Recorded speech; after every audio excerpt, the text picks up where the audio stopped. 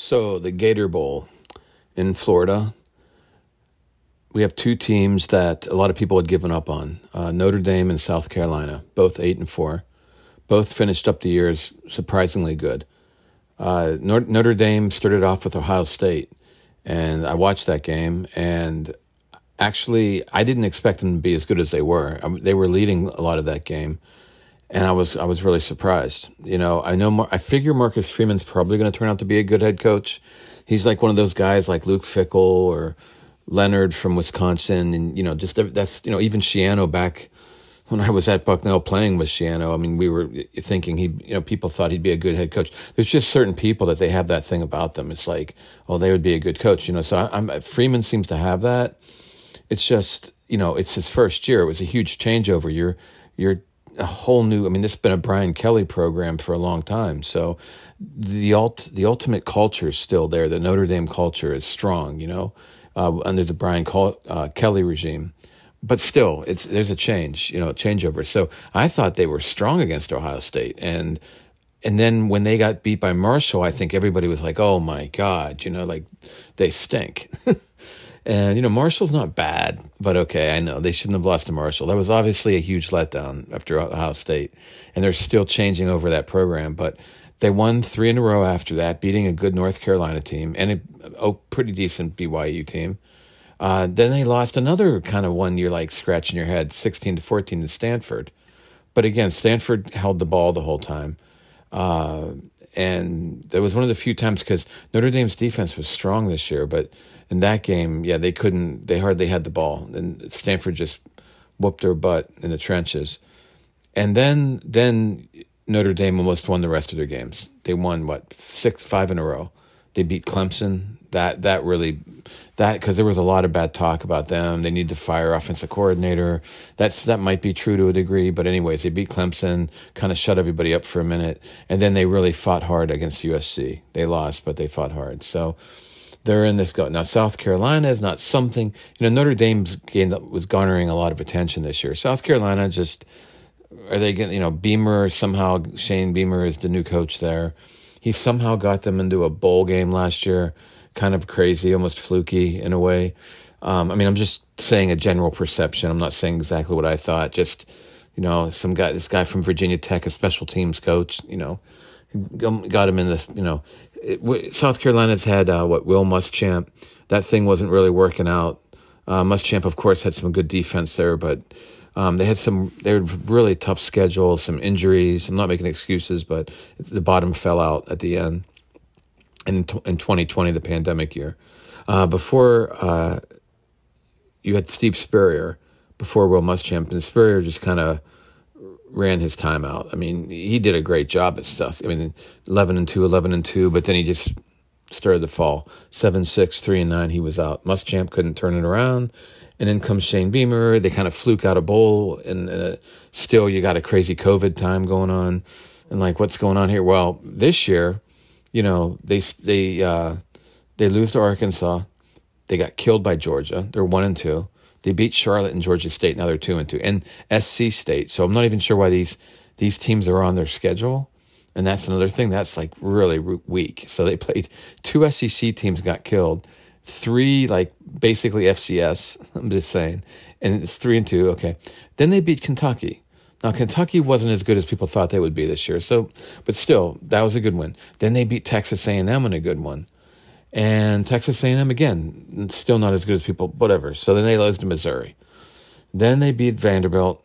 Then they get killed by Florida.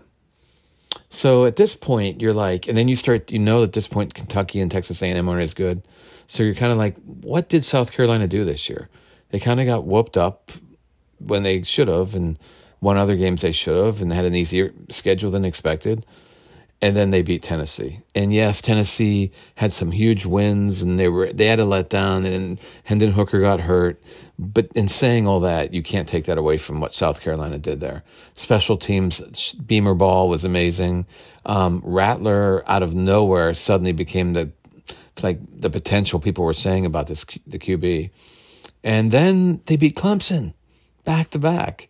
And that game I saw a lot of. And, mean, Clemson has their issues with their quarterback, whatever. You can make excuses. Look, they beat two of the best teams at the end of the year, back to back. That was the year right there. So in a year where, they probably could have been 6-6 very easily again.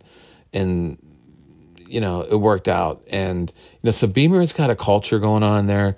He's kind of this like almost innocent, like, got like us against the world. We can do this. We're going to do it with special teams. We're going to get a quarterback that people have talked down about, and he's going to put it in their face, and I don't even know what they're doing on defense. They have a defensive coordinator, Clayton White, who's he's a young guy. He's coming up. He was Scott Schaefer back in the day. That's the quarter stuff. And then lately he was under Maurice Crum. Worked with Maurice Crum, and that's the DJ Durkins stuff. And they're kind of doing that 3-2 over there right now. So I think that, I look at what Clayton White does. It's kind of just your standard hybrid 4-3. So I'm not really sure what to think, but the fact is they've been solid on defense last 2 years, if anything. It wasn't as good this year. They lost some players, and that hurt. But anyways, had some good defensive backs. Actually, they had some different stuff. Really good defense tackle. I could go through some of the names, but overall, it was an okay defense. It was more about, the big things they did at the end of the year had a lot to do with Rattler, the QB, and the offense, and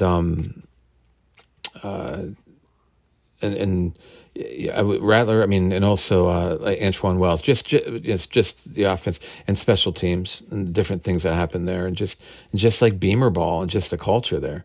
So that's what it had a lot to do with. As far as Notre Dame, no one's complained about their defense this year. Al Golden came over, and Marcus Freeman's a defensive coach, but Al Golden has played for a lot of different coaches. But recently he was under Matt Patricia, and then Lou Anarumo for the Bengals.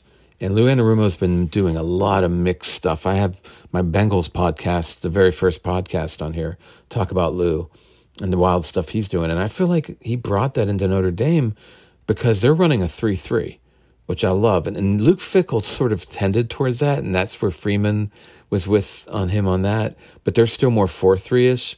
And Al Golden's been 4-3 in the past, but they're doing 3-3. And I think this is some of the influence from this other stuff lately. This is strong like it's always been under Mike Elko, his guy Clark Lee after, Marcus Freeman a year ago under Brian Kelly, and now Marcus Freeman is head coach, and Al Golden as his defensive coordinator. It's still strong. So the defense is not a problem, not what people were talking about this year. It was the offense. They started off with the quarterback. They went to another guy, Drew Pine. A lot of people were calling for Tommy Rees' head, said he wasn't a good coordinator. They were running back by committee. They've got a few guys there. The yards come out to almost about 1,800 yards or so. So running back by committee worked out pretty well. Their offense was a little bit stronger by the end of the year. Tommy Rees is a Brian Kelly guy all the way. I don't know that, maybe he does need to be replaced. I haven't really studied his stuff. When I watched that first game, it wasn't anything egregious that I said, oh, this guy stinks. There's just a lot of transition. But Marcus Freeman, I would think if he'd make any mistakes, it would be about what kind of offensive scheme. And he may really have to think about that. Get more progressive. Talk to Luke Fickell. I always feel Luke Fickell knows what to do next. So, yeah, no, just, they might, maybe the fans might be right. I don't know. But the bottom line is now, as we head into this game, so South Carolina has a strong offense and defense, and Notre Dame's been more on the one side, and South Carolina has these special teams. Notre Dame's, don't get me wrong, Notre Dame's defense is better. Statistically and overall, it's definitely better than South Carolina. I'm not saying that. The South Carolina situation is in the passing game. They will give up a lot of passes, but look who they're playing. Okay, so that's the thing there. And then, well, let's take a look at who's out. Obviously, Drew Pine, he's going to transfer. So Tyler Buckner, who started against Ohio State, is back, and he's more of a dual threat guy. They've got some guys injured at receiver. Michael Meyer, their great tight end, one of the best tight ends in football. He's opting out for the NFL. Huge loss. And then the other big loss is Foskey on the defensive. He's like 12 sacks. He's opting out. A strong backup defensive tackle, Lacey's opting out. Cam Hart at cornerback is opting out. And he was one of their starting corners and very good. They've got other guys. They've got depth there at defensive back. But, yeah, so they're missing some major people. South Carolina, not as much. Marshawn Lloyd he's transferring, surprisingly. He's been injured anyway. Was he going to play? I don't know. I don't think so. And then, Rattler is going to play. Of course, that's a big news. I've been saying his name. Josh Van, receiver, is injured. They're missing their offensive tackle, Wanham. He's opting out. He's a big one. And they're missing 3 of their defensive backs. Cam Smith. Who else? Smith, Rush, Reed. So, they're missing a lot too. In fact, it's maybe worse than Notre Dame. Well, but some of the Notre Dame guys are huge. I mean, Foskey and the tight end are really big. So, it's just kind of even. Like, they're just both missing. There's more attrition for South Carolina, but some big ones on the other side for Notre Dame. So I don't know who to give that to. It's in Florida, so it's going to be more of a home game for South Carolina, but Notre Dame fans travel. I don't know that. I know they've scored points at the end of the year, especially that USC game. Pine had a big game for him, but he's not even going to be playing this game. So, but Buchter's a dual threat. I almost feel like this Tommy Rees was some time they could have kind of a decent little plan put together using Buchter. And they've been through the year now. They kind of know what they have, unlike the first game of the year. And then their defensive backfield. Yes, I know they're missing some of those guys up front. It's a tough game to pick again. Just another one of these games where there's a lot missing. It might be a great game. We've seen a couple games turn out to be great. Oklahoma played today with a bunch of guys missing and actually played really well, especially on the offensive line for how many guys were missing. So who knows? You could still get high quality, but it is a heck of a thing. I think Dave Doran or someone was talking. Who was it? And they were very upset. Like, look, this is what we have. This is what we have to deal with. It's not like anybody's happy about it. All these players, all this attrition. So, Notre Dame's missing some of those big guys on defense. So they're picked to win. It's only like a 2-point spread.